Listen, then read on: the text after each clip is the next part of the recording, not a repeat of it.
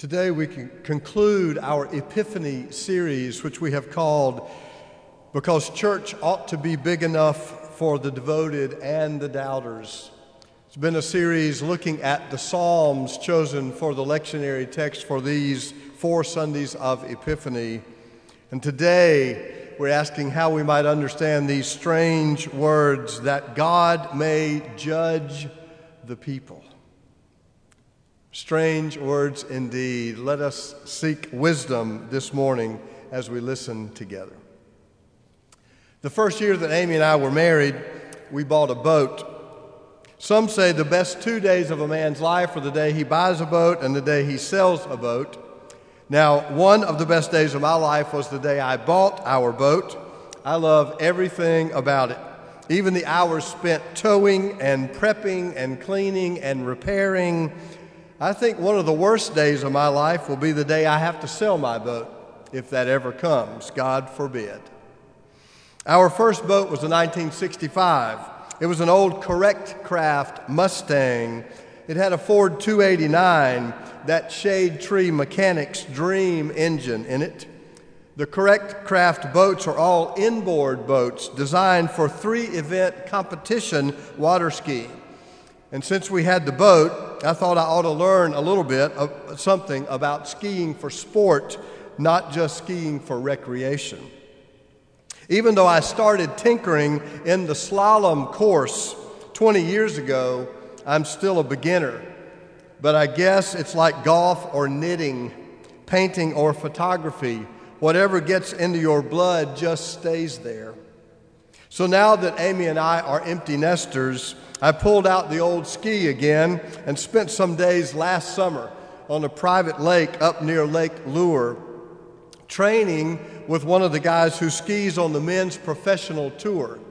He is good. I'm still just trying to figure it out. There's 6 buoys in a slalom course. They start on the right, and as the boat enters the course, you pull out hard to the left. Now, these Correct Craft boats now cost over $100,000, and they have 400 horsepower engines in them, so you're not going to pull that boat off course as it maintains speed down the lake. You are pulling against unwavering perfection. But if you can turn around all 6 buoys, at the end of the lake, you stop and you shorten the rope. It just gets harder and harder. With each full pass, the rope gets shorter, unless you're still trying to make it through the first pass at tournament speed. In analyzing a single pass in a slalom course, you can have a great entrance gate and turn wide around number 1, but the boat never forgives, and the buoys are inflexible as you move through the course. Number 2 and number 3 and number 4 and number 5, harder and harder to reach. It's like they are mocking you at every turn, snickering as you get farther and farther down course until finally you didn't have enough angle, or you drop your head coming around one of the buoys, or you break at the waist coming across the wake, or you just don't have enough gusto to get there. Every time I ski a partial pass, I look down the course, stopping at the end. I look down the course, heaving and aching, and looking back down the course, I know I have been judged. You can almost hear the buoys laughing, and though my instructor, who gets paid to water ski, if you can imagine such a thing, and who skis into 7 rope-length takeoffs shorter than I, when he falls, he's been judged too, by the same standard. The speed and the distances never change. Those metrics are judge and jury and executioner. And at some point, no matter how good you are, the course always wins. Judgment gets a bad name because some people are judgmental, religiously and otherwise. But such haughty condescension really has nothing to do with judgment, which is the same thing as justice. if not for some standard by which to measure, a bar, some parameters, limits, guides, without some way to judge, there wouldn't be any reason to get in the water to begin with. And without some moral principles, well, there's no telling just how far someone might fall. So today, every water skier in the world, every slalom skier in the world is judged by Nate Smith or Regina Jacques. Every hitter judged by Barry Bond or the Babe. Every volleyball player is judged by Kerry Walsh Jennings. Every singer by Luciano Pavarotti or Jesse Norman. And in every arena, even the greatest of all time are judged by the course, the court, the boundaries, the guidelines, or by some ethereal standard of beauty that cannot be quantified but can be measured by experience. And the psalmist said, God calls the heavens above and to the earth that God may judge the people.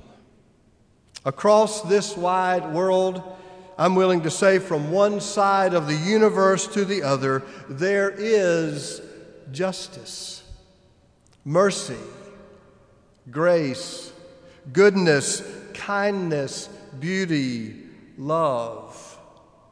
We are judged, and we should want to be.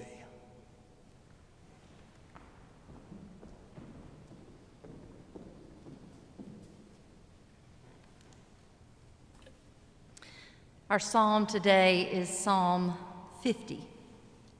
I'll read just the first 6 verses to you.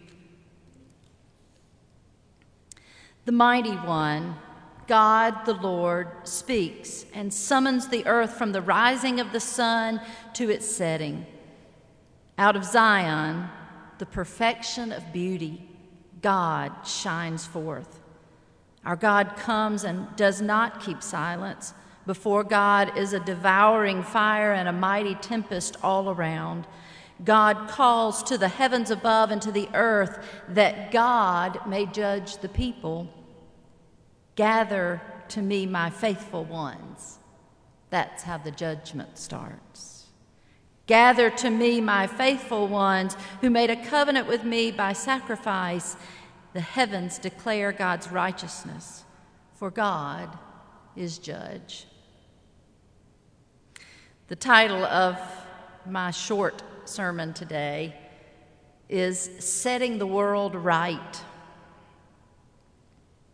9/11 was God's judgment on the United States of America, just as this COVID-19 pandemic is a global judgment of condemnation. God is trying to get our attention, and if you don't believe me, just Google it.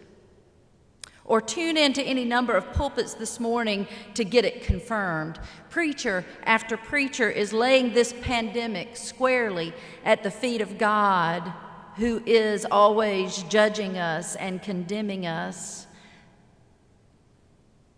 I think those preachers may be laying this pandemic on God's time and God's conscience, because there are a lot of preachers that are very well versed in judgment. They've been so accustomed to condemning folks for so long, denouncing them in the name of God, that it's just natural to assume that God judges the same way that we do. Preachers judge for the color of skin, the gender of body, the orientation of sexuality, the situation of marital status. You name it, they have a judgment for it. And it almost always is used to keep people out. Did you hear the psalmist? Gather to me, my faithful ones. Perhaps that's precisely how so much negative judgment got assigned to God in the first place, because human beings are so good at being judgmental, we just assume we inherited the characteristic from God. Frederick Buechner says, "We are all of us judged every day. We are judged by the face that looks back at us in the bathroom mirror. And in so doing, we are often our own worst critic and our own worst enemy." Was it the church? Was it people of faith that gave judgment such a bad name and blamed it all on God? I found one commentary that said evangelical Christians and others as well often focus on the idea of God's judgment as a terribly frightening event that will bring about the end of the world or condemn people to hell for their misdeeds. But C.S. Lewis notes that when Jesus taught about judgment, he tended to paint a very different picture.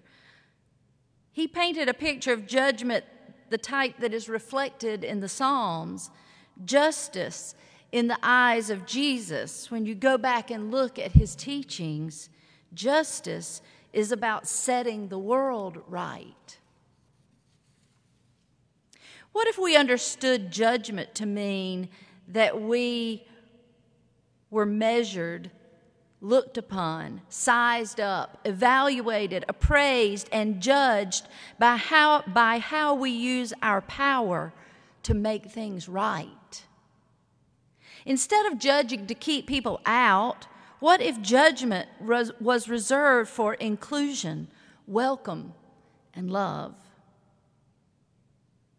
Buechner goes on to say that we also are judged by the faces of the people we love, and the faces and lives of our children, and by our dreams.